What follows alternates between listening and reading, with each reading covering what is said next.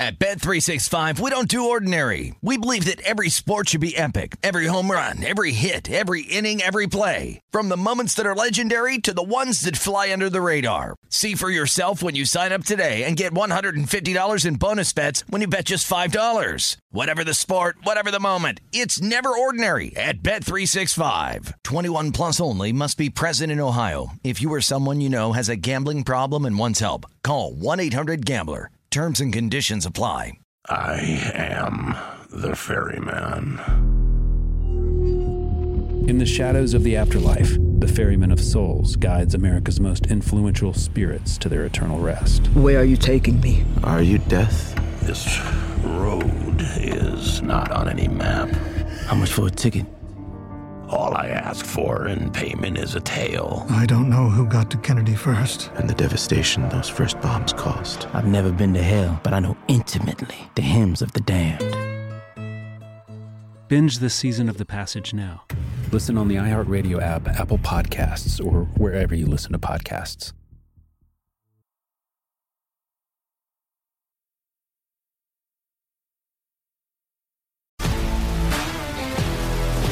If you love sports and true crime, then there's a new podcast from executive producer Dan Patrick and hosted by me, Jay Harris, that you won't want to miss. Playing Dirty: Sports Scandals. Each week, I'm squeezing the juiciest details from some of the biggest sports scandals ever. I'm talking Marcus Dixon, Olympic gymnastics, Cain Velasquez, salacious Super Bowl-level scandals.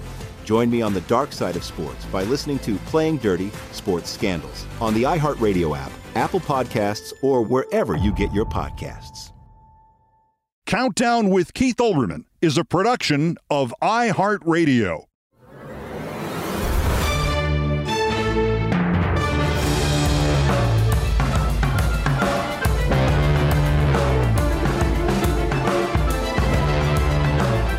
Insurrection.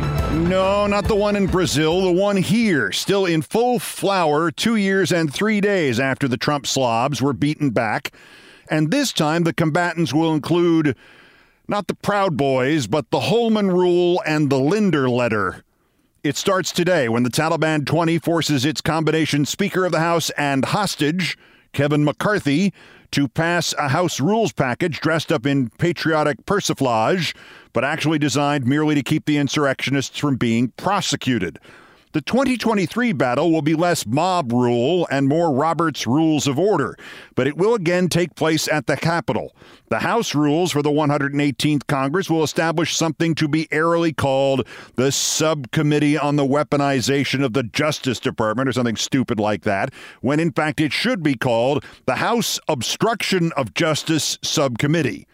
This subcommittee will give itself the right to review, quote, ongoing criminal investigations, which is a nice way of saying insurrectionists serving in the House, like Jim Jordan and Matt Gaetz and Perry and Green and Gosar, to say nothing of Trump or anybody else being investigated for their complicity in the January 6th coup attempt. They will be able to use a congressional subcommittee to stop those investigations of themselves. Or at least they think so. Gaetz and Jordan, who are behind this, are trying to dress it up as some sort of protection for political free speech and rights this and First Amendment that, when in fact it is an attempt by Jordan and Gaetz to keep Jordan and Gaetz out of jail. The problem with clever but lazy fanatics like Jordan and Gaetz is that they only read the headlines. They will hit the Department of Justice with demands for testimony, for evidence, of hearings, for witnesses, and the Department of Justice will be able to tell Gaetz and Jordan to shove it up their base. A Deputy Assistant Attorney General will write to Chairman Jordan or Chairman Gaetz a note dry as toast, invoking the Linder letter and Attorney General Robert Jackson, and presuming they get a grown-up to read it aloud to them, Gaetz and Jordan will be in for a big surprise. On January 27th, 2000, which is so long ago it was the day I turned 41, Assistant Attorney General Robert Rabin wrote to the House Chair of the Subcommittee on Rules, Congressman John Linder, about this exact, precise subject. No, not only can't Congress have or see or ask or demand anything about ongoing criminal investigations, but that has been the policy of the United States government, whether run by Democrats or Republicans, since about 1900. Rabin quoted Robert H. Jackson, FDR's Attorney General, in 1941, citing something like 40 years' worth of precedents at that point in 1941. Jackson wrote that all investigative reports are confidential documents of the executive department of the government to aid in the duty laid upon the president by the Constitution to take care that the laws be faithfully executed and that congressional or public access to them would not be in the public interest. Rabin also pointed out in 2000 what should be obvious to anybody not quite as stupid and slovenly as Jim Jordan and Matt Gaetz. He quoted one Assistant Attorney General for the Office of Legal Counsel, Charles J. Cooper, who had written, quote, "Providing a congressional committee with confidential information about active criminal investigations would place the Congress in a position to exert pressure or attempt to influence the prosecution of criminal cases." The author of that quote, Charles J. Cooper, was the Assistant Attorney General under Ronald Reagan. If a congressional committee is fully apprised of all details of an investigation as the investigation proceeds, wrote a deputy counsel to the president, Edward L. Morgan, there is a substantial danger that congressional pressures will influence the course of the investigation. And that Mr. Morgan was deputy counsel to Richard Nixon. It is an open and shut, bright red line. Gaetz and Jordan and their Speaker hostage McCarthy are not the first yahoos to try to save their own skins by pretending they have the right to review anything going on in the Department of Justice, and given where the Republican Insurrectionist Party is going, they will not be the last. However, DOJ will refuse completely. The House will then vote to find Merrick Garland or somebody else at DOJ in contempt and demand they be prosecuted for that contempt. And that's when Matt Gaetz and Jim Jordan will realize that the only branch of law enforcement which can actually do that is the Department of Justice. Gaetz and Jordan will then be surprised as hell when the Department of Justice declines to prosecute the Department of Justice. Presumably, the insurrectionists will be able to fundraise off this brouhaha, and get the Republican umbrage machine to fire up and get Tucker, Jiminy Glick Carlson to make some more vague threats of violence against somebody. But the bottom line is they will not get to review the special counsel's case against Trump, nor stop it, nor review or stop the DOJ case against Gaetz for sex trafficking or anything else. So when hands are wrung later today about the House subcommittee on the deep state won't let Matt Gaetz Venmo payments for underage girls, or the House subcommittee to get Trump off the hook for the coup and blame it all on Pelosi, just remember the Linder letter and look forward to watching Gaetz and Jordan squirm. The Linder letter's evil twin, though, is called the Holman Rule, and I'm a little bit more worried about the Holman Rule.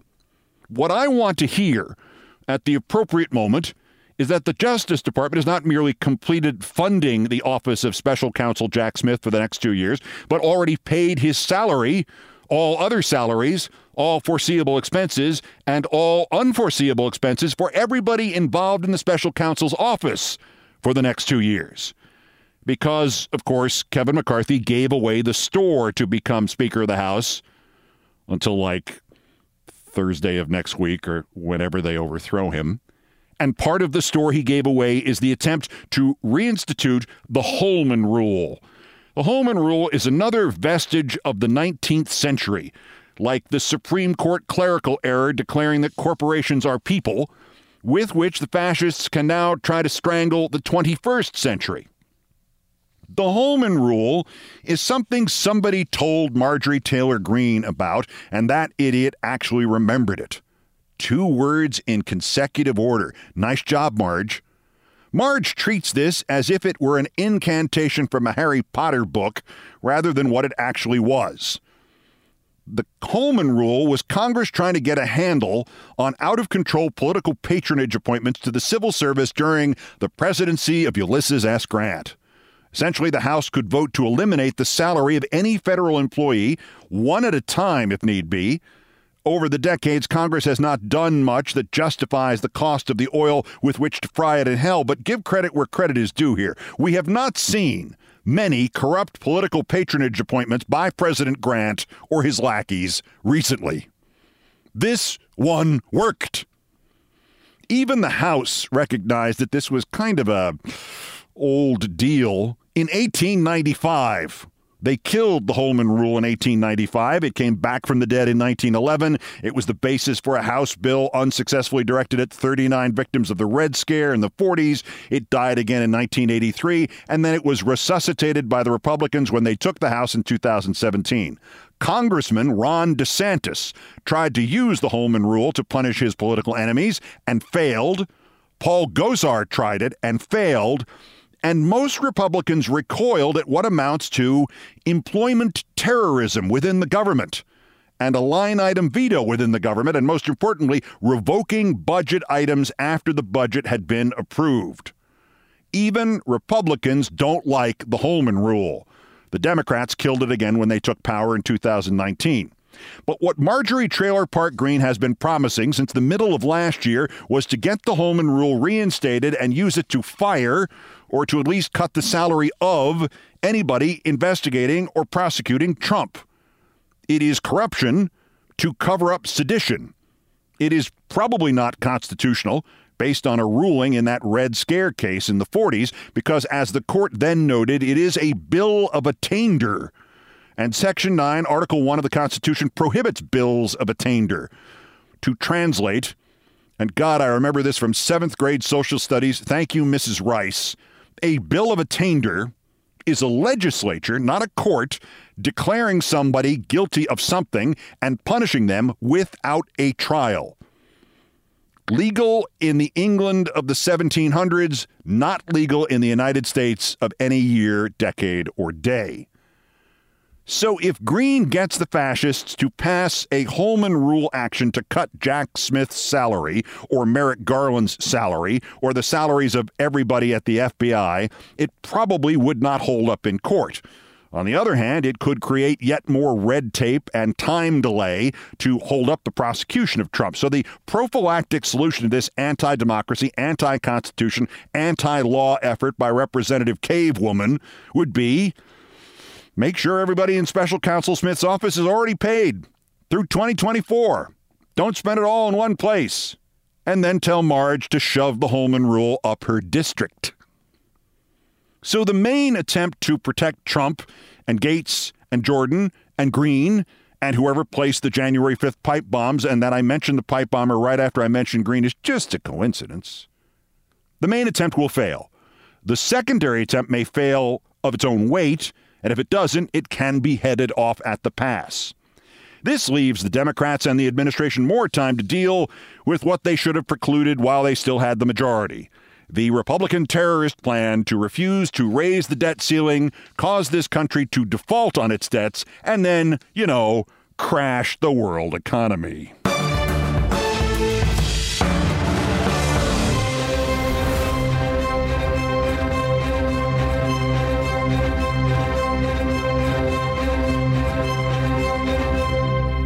Still ahead, Brazil has its version of January 6th. On January 8th, conveniently enough, its intended beneficiary happens to be at Mar-a-Lago. Solution? Raid Mar-a-Lago and seize him and anybody trying to protect him. In sports, what do you mean the New York Yankees wore red sleeves during 2 World Series? And it's 2 of my favorite anniversaries rolled into one. The day that we launched ESPN Radio with an accidental scoop, and the day that I, traveling to help ESPN Radio exploit that scoop, met the great actress and lovely human, the late Elizabeth Montgomery. Things I promise not to tell coming up. That's next. This is Countdown.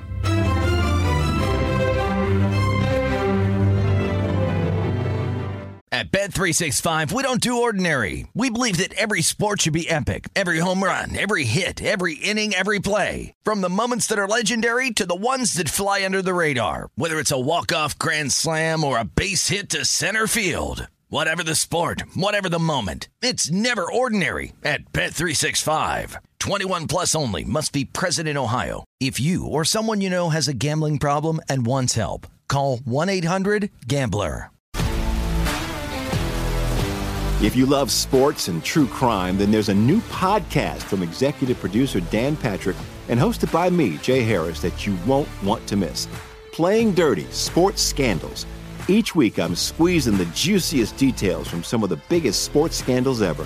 I'm talking Marcus Dixon, Olympic gymnastics, Cain Velasquez, salacious Super Bowl-level scandals. Join me on the dark side of sports by listening to Playing Dirty: Sports Scandals on the iHeartRadio app, Apple Podcasts, or wherever you get your podcasts. What's up, everybody? This is Stephen A. Smith. When I'm not at my day job, First Take, you can find me in my studio hosting the Stephen A. Smith Show podcast. Tune in every Monday, Wednesday, and Friday, at the very least, as I bring you all new episodes that feature the biggest headlines in the world of sports, pop culture, business, and politics.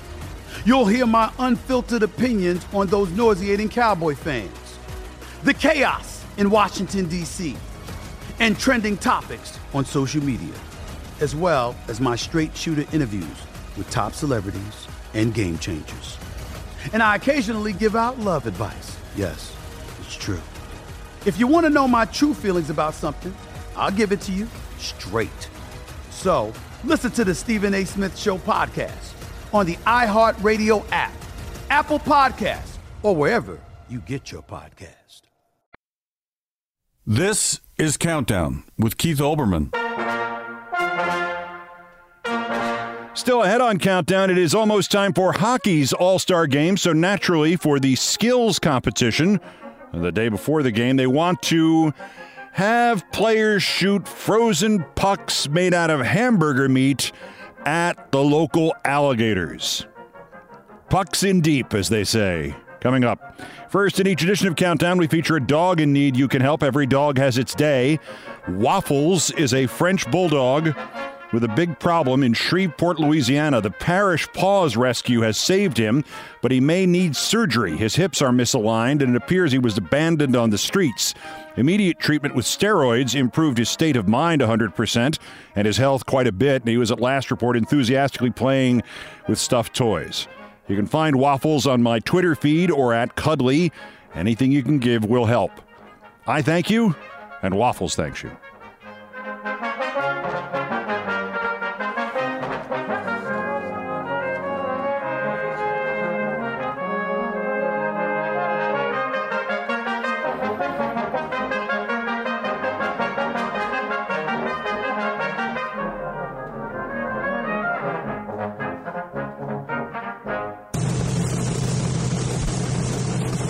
Postscripts to the news, some headlines, some updates, some snarks, some predictions. Dateline Brasilia. For the second time in 2 years, sore losers have tried to overthrow a democratically elected government by violence, and the government was not ready for it. Supporters of the Brazilian fascist Jair Bolsonaro attacked the Brazilian Supreme Court, the presidential office, and the legislature. Unlike here, they waited until after the new president had been inaugurated, and rather stupidly, they also waited to attack the government facilities until none of them were in session. Also, unlike here, at least 500 were immediately arrested, and the government promises they all will be. The joke last night was that since it is summer in Brazil, those who will defend these events in Brasilia will say the seditionists were just tourists who were there on vacation. Bolsonaro, of course, has been at Mar-a-Lago for about a week. He's already been consulting with Steve Bannon and Jason Miller on how to fascism. There have been calls for this country to immediately deport Bolsonaro back to Brazil for investigation of his role in the insurrection, which makes sense on the surface, I guess, but wouldn't it make more sense to deport Bannon and Miller for investigation of what they did or didn't do?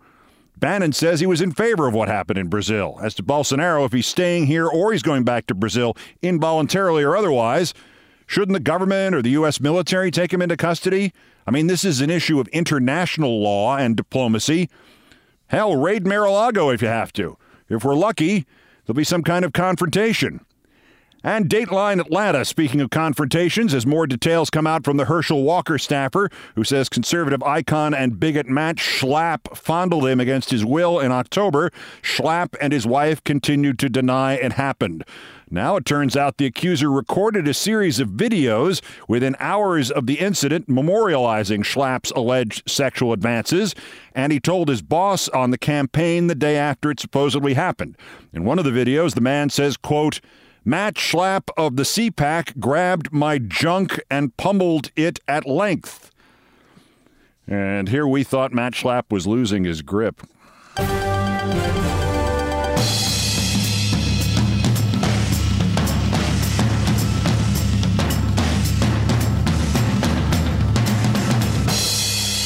This is Sports Center.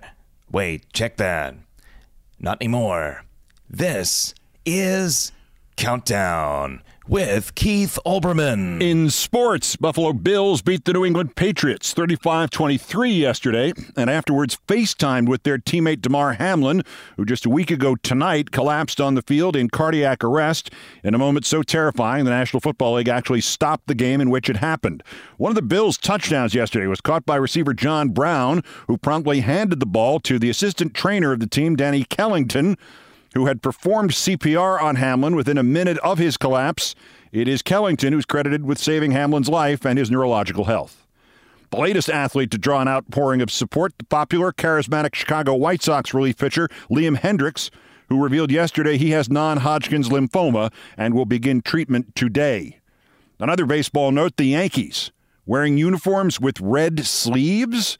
Baseball graphic designer and uniform expert Todd Radom found a historical nugget new to him and to me as well.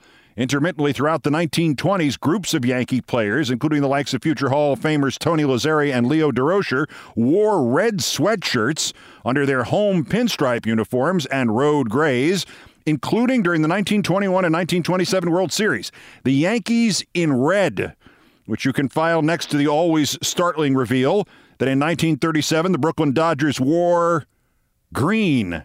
Dodger green. The road uniforms were green and tan. Only in 1938 did they think better of it and went to Dodger blue, which they have worn ever since. And remember the Houston Astros World Series parade? When Texas Senator Ted Cruz got a fan arrested because Cruz claimed the fan had thrown a can of the beverage White Claw at him? The fan insisted he was not throwing the can at Cruz. He was following the time-honored tradition of athletes chugging such beverages during parades and throwing the can to him. A grand jury has now reviewed the case and chosen not to indict the fan. I understand it is also discovered that Cruz is not an athlete.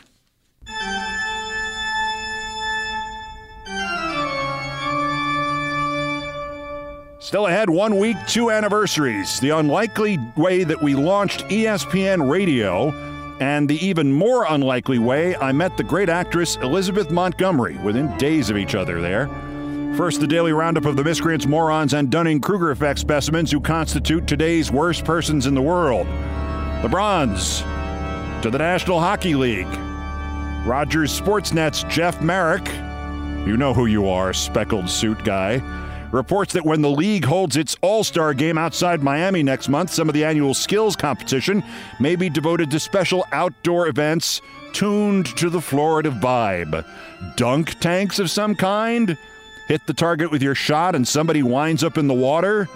They've looked at golf things and airboat things and shooting pucks made out of frozen hamburgers at alligators in the Everglades.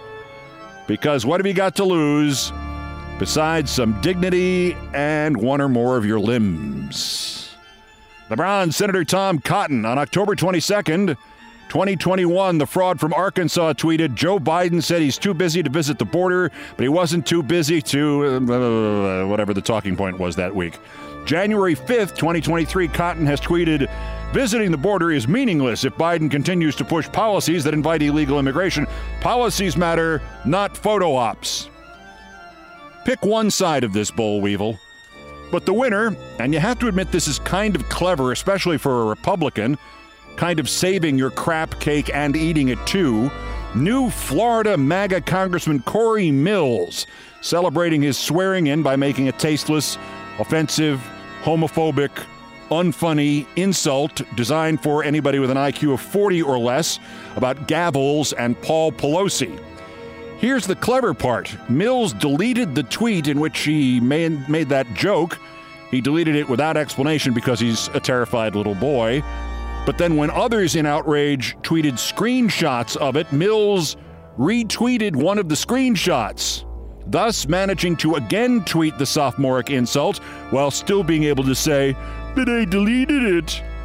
Representative Corey, "But I'm a vet, so you can't criticize me." Mills, today's worst person in the world.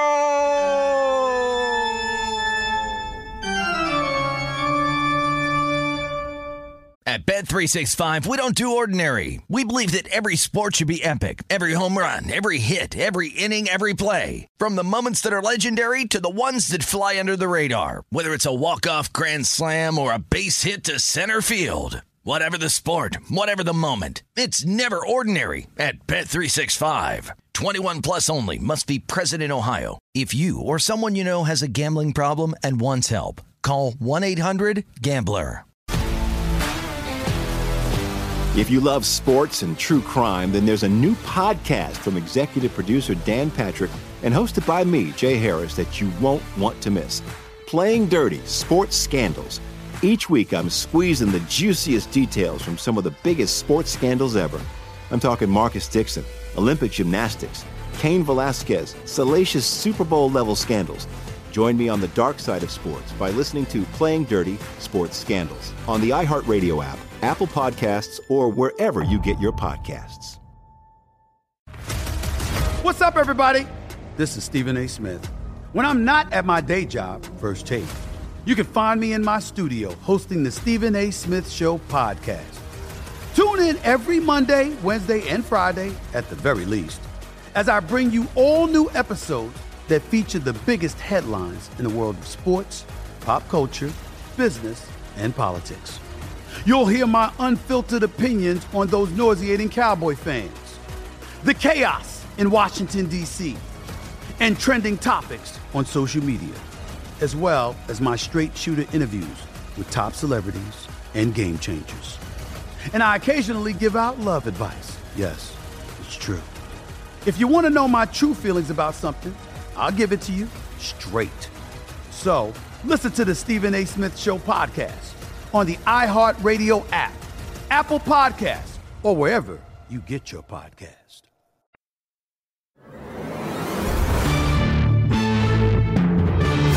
To the number one story on the countdown and my favorite subject, me and things I promised not to tell. I have found myself telling her story 3 times in the last 10 days. I just bought a new copy of the movie in question, and so I thought I would tell you the story now. Plus, I find she made her Broadway debut 69 years ago this Thursday. Do you know her name? Elizabeth Montgomery. One of the most famous actresses of the 1960s and 1970s. Star of the TV series Bewitched, daughter of a famous actor, Robert Montgomery, and my friend from early on the morning of January 14th, 1992, until she died in the spring of 1995. Our friendship happened only because of one thing. My sister had given me a book about one of our favorite topics, the never-to-be-solved mystery of Lizzie Borden and the Borden family axe murders of 1892 in Fall River, Massachusetts. Yes, we're weird. And also the fact that Elizabeth Montgomery had played Lizzie Borden in a TV movie. So on January 14th, 1992, as I sat waiting for our flight to leave icy JFK Airport in New York from my then home in Los Angeles, and I began to read from my airplane seat my sister's gift. From the aisle, from the last one to board, I hear the voice of Elizabeth Montgomery saying to me, "Ooh, Keith, you're reading about me." She was a gas. My brief but eternal friendship with Lizzie Montgomery and the eternal lesson she taught me. In one moment, please, while I first explain what I was doing on that flight. A month or two earlier, I had agreed to join ESPN to co-host SportsCenter with Dan Patrick starting in late March 1992. I had just finished up 3 financially rewarding but soul-sucking years at Channel 2 in Los Angeles, and I was going to go to Hawaii for 3 months and just lie there until I felt better. On Monday, December 30th, 1991, I had literally just opened my address book to find the number of a travel agent I knew to make the Hawaii arrangements. I was reaching for the phone when the phone rang. It was my business agent who had just gotten off the phone with my new ESPN boss, John Walsh. He and they were launching a new radio network in 5 days. I found this interesting, but not particularly relevant. ESPN was one thing then. It was one TV network. No magazine, no radio, no ESPN, the Ocho. So this was their first big move outwards. The radio network would start with only 2 7-hour shows on Saturday and Sunday nights. And Walsh explained to my agent that everything was going great and they were right on target and they had great guests lined up for the first weekend like Ronald Reagan, and they only had one tiny problem. They needed 3 hosts and they had 2 terrific hosts, just terrific hosts. One Keith worked with named Tony Bruno and another terrific host from Providence named Chuck Wilson. And they tried this guy as the 3rd host and that guy and this guy and that guy, and all told 40 different people had tried out to be hosts. They had nobody to be the 3rd host who was any good. Could Keith just come here just for the first weekend just to get it off the ground? Then he can go back to LA and come back here in March, take over SportsCenter. Please, please, please, can Keith help us? Please, because if he can't, I don't know what on earth we're going to do. Oh, please, please, please. As I said to my agent, well, all right, I suppose. At least ESPN will always think of me as a team player. So instead of going to Hawaii in January, I go to Bristol, Connecticut in January. And I go stay at my folks' house outside New York City, and a friend I had recommended to help ESPN launch their radio network offers me a ride up to ESPN for the weekend. And it's like 20 degrees, and we get out of his car in his parking lot, and 3 spots over getting out of his car in the parking lot is Chris Berman, who I went to high school with. And already in January 1992, when I'm not quite 33 years old, I already know Chris for 20 years, and before I can say, hey, he screams, "Listen, we have a good thing going here. Don't F it up." And I say, good to see you too, Chris. And I remind myself it's only till Monday. And I meet the gang, and then I go to the hotel, and the hotel is beige. The walls are beige. The carpets are beige. The guests are beige. The food is beige. The only thing that isn't beige is the 6 inches of snow that falls overnight. And I remind myself it's only till Monday. The launch of the network on Saturday goes well. They have me interview Ronald Reagan about something in football. The Sunday night show is going well, too, and we're trying to figure out where the big baseball free agent of that winter, Danny Tartabull, is going to sign. And we're interviewing Bobby Valentine, who was the manager of the Texas Rangers. And they were one of the teams rumored to be a likely landing for Tartabull. And I asked Valentine, he says, no, not anymore. They just canceled their trip. I was supposed to go meet them at the airport tonight. I think he signed with somebody else. And the alarm bells go off in my head. And I tell the producer, let's call everybody we know in baseball and put them on and figure out where Danny Tartabull is going. I have a source who knows his agent. Let me call him. We'll go story chasing. So we spend 4 hours following a story in real time, and it's great radio. And we're coming up on the last hour, and our guests have helped us eliminate like 30 teams out of 28. But we're not sure where Tartabull is going still.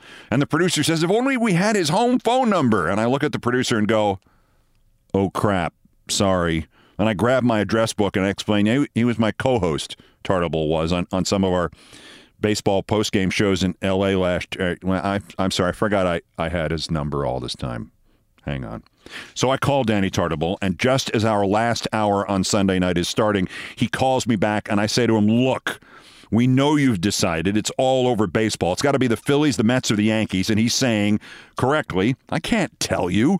And I said, give me one guess, and just tell me if I'm wrong, and I will call you a source close to the negotiations. That's all. And he says, okay. And I say, is it a team that wears pinstripes? And, of course, the Phillies, the Mets, and the Yankees all wear pinstripes. So he laughs, and he says, yes. And I say, is it the team I grew up a fan of? And he says, what team did you grow up a fan of? And, by the way, this phone call is taking place with me on the floor of the studio in which the other 2 hosts are live on the new radio network. So I whisper to Tartabull, if I say it's the Yankees, am I wrong? And he says, I can't tell you, and starts whispering. But off the record, the press conference is Wednesday at Yankee Stadium. Is that enough for you, you bastard? And, of course, I said, no, come on the show and tell us. Come on. And he laughs and says, I'll see you Wednesday, and hangs up. And I get up and I sit in the vacant chair and I can say, breaking news, ESPN report now that the free agent outfielder Danny Tartabull has agreed to a multi-year deal with the New York Yankees.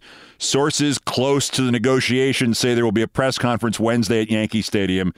And the other hosts are trying not to crack up because they know I've just been talking to Tartabull from the phone in the same room with them.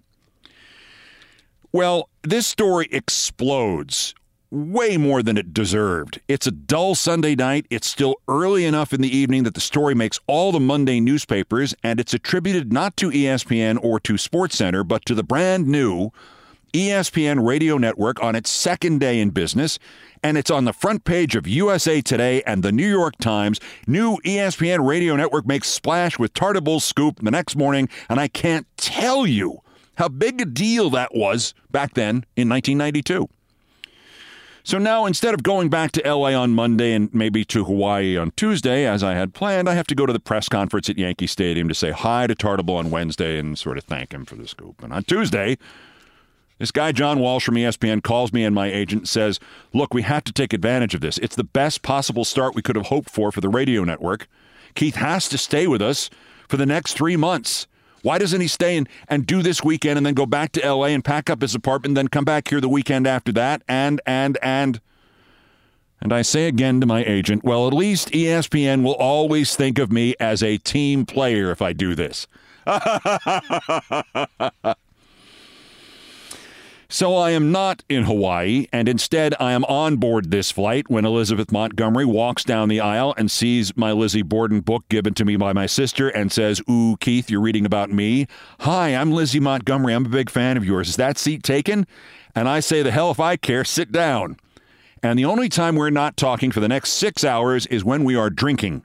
I believe, if I remember this correctly, they had to send up a champagne refueling flight halfway to L.A., and she's a huge sports fan. Her father was a founder of one of the Southern California horse racing tracks. And she loves the Lakers, and she thinks she was related to Lizzie Borden. Did I ever see the European version of her Lizzie Borden film where they show the wide shots where they make it look like she's nude? And I say, I'm absolutely certain I have not.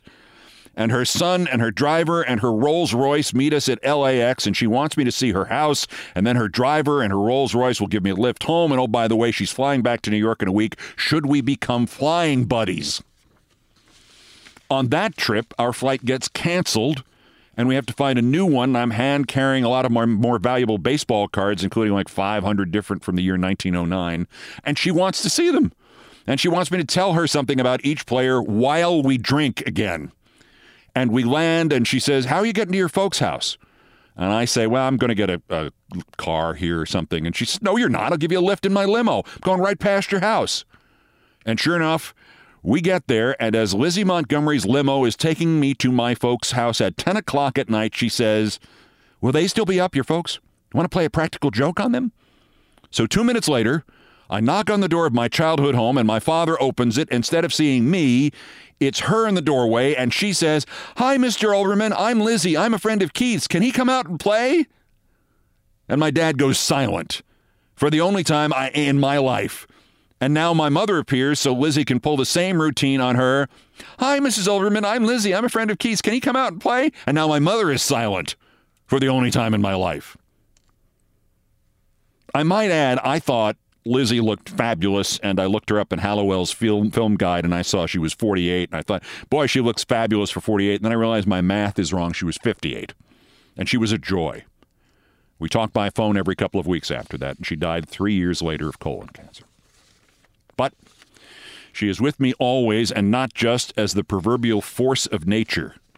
Within minutes of that day we met, January 14th, 1992, she bestowed upon me a lesson, an eternal lesson. We were a little late taking off, and since she had just loudly introduced herself to me like I didn't know who she was, anybody on the plane who wasn't sure it was her was now sure. As we waited to taxi, every man on that plane came over and did the same thing. Oh, hi, Miss Montgomery, excuse me.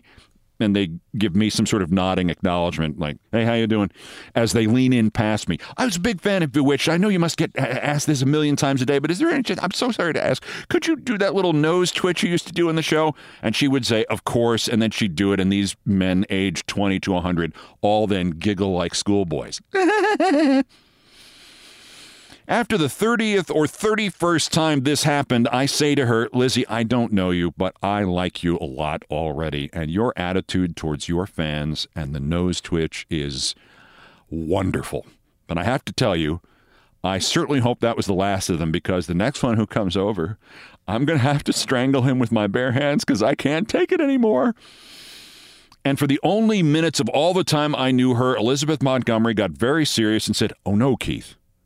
That is not the attitude you must have about this. Remind me, what year did Bewitched go off the air? I had to guess. 1972, and she said, exactly. Good, correct, 20 years ago. And these people have remembered that nose twitch for 20 years, at least. Bewitched, Keith, is not Hamlet. It is not Arthur Miller. It is not The Godfather, but they remembered it. This is why you and I both do what we do for a living. We have transcended time with what we do for a living. Something artistic, something creative, no matter how small, that we have done, they have remembered it. People do it with you, I'm sure, and I'm sure they'll continue to. And what you do then is you say, thank you for remembering, as if they were the only one who ever remembered, because that's why we do this. Because they remembered me from 20 years ago for a stupid little nose twitch. Duly chastised, I apologized, and the huge, welcoming, conspiratorial, permanent friendship, sexy smile of Elizabeth Montgomery broke across her face like the sunrise.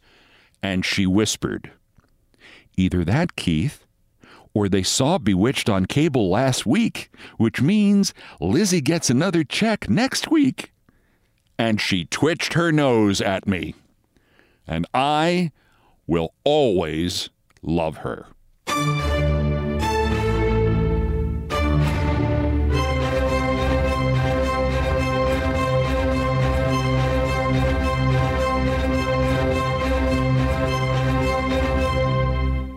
Countdown has come to you from the studios of Olbermann Broadcasting Empire World Headquarters in the Sports Capsule building in New York. I've done all the damage I can do here. Thank you for listening. Here are the credits. Most of the music, including our theme from Beethoven's Ninth, was arranged, produced, and performed by Brian Ray and John Philip Chanel, who are the Countdown musical directors. All orchestration and keyboards by John Philip Chanel. Guitars, bass, and drums by Brian Ray, produced by TKO Brothers. Other Beethoven selections have been arranged and performed by No Horns Allowed.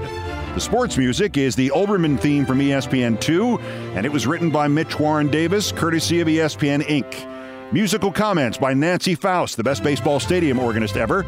Our announcer today was Kenny Mayne. Everything else is pretty much my fault. So that is Countdown for this, the 737th day since Donald Trump's first attempted coup against the democratically elected government of the United States. Arrest him now while we still can. I don't know if you could hear it throughout this podcast. I sure could. I've got some bronchial thing going on here. It's not COVID. I tested, but I'm just letting you know. It feels like I might miss a day or two. We'll see tomorrow. Until whenever, I'm Keith Olbermann. Good morning, good afternoon, good night, and good luck.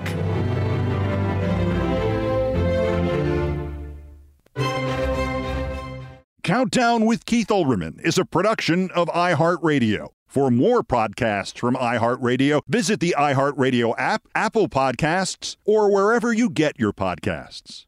At Bet365, we don't do ordinary. We believe that every sport should be epic. Every home run, every hit, every inning, every play. From the moments that are legendary to the ones that fly under the radar. See for yourself when you sign up today and get $150 in bonus bets when you bet just $5. Whatever the sport, whatever the moment, it's never ordinary at Bet365. 21 plus only. Must be present in Ohio. If you or someone you know has a gambling problem and wants help, call 1-800-GAMBLER. Terms and conditions apply. I am the ferryman. In the shadows of the afterlife, the ferryman of souls guides America's most influential spirits to their eternal rest. Where are you taking me? Are you death? This road is not on any map. How much for a ticket? All I ask for in payment is a tale. I don't know who got to Kennedy first. And the devastation those first bombs caused. I've never been to hell, but I know intimately the hymns of the damned. Binge this season of The Passage now. Listen on the iHeartRadio app, Apple Podcasts, or wherever you listen to podcasts.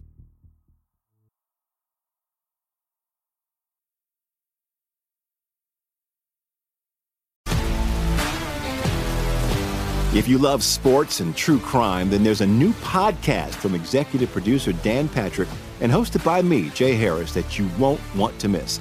Playing Dirty: Sports Scandals. Each week, I'm squeezing the juiciest details from some of the biggest sports scandals ever. I'm talking Marcus Dixon, Olympic gymnastics, Cain Velasquez, salacious Super Bowl-level scandals. Join me on the dark side of sports by listening to Playing Dirty: Sports Scandals on the iHeartRadio app, Apple Podcasts, or wherever you get your podcasts.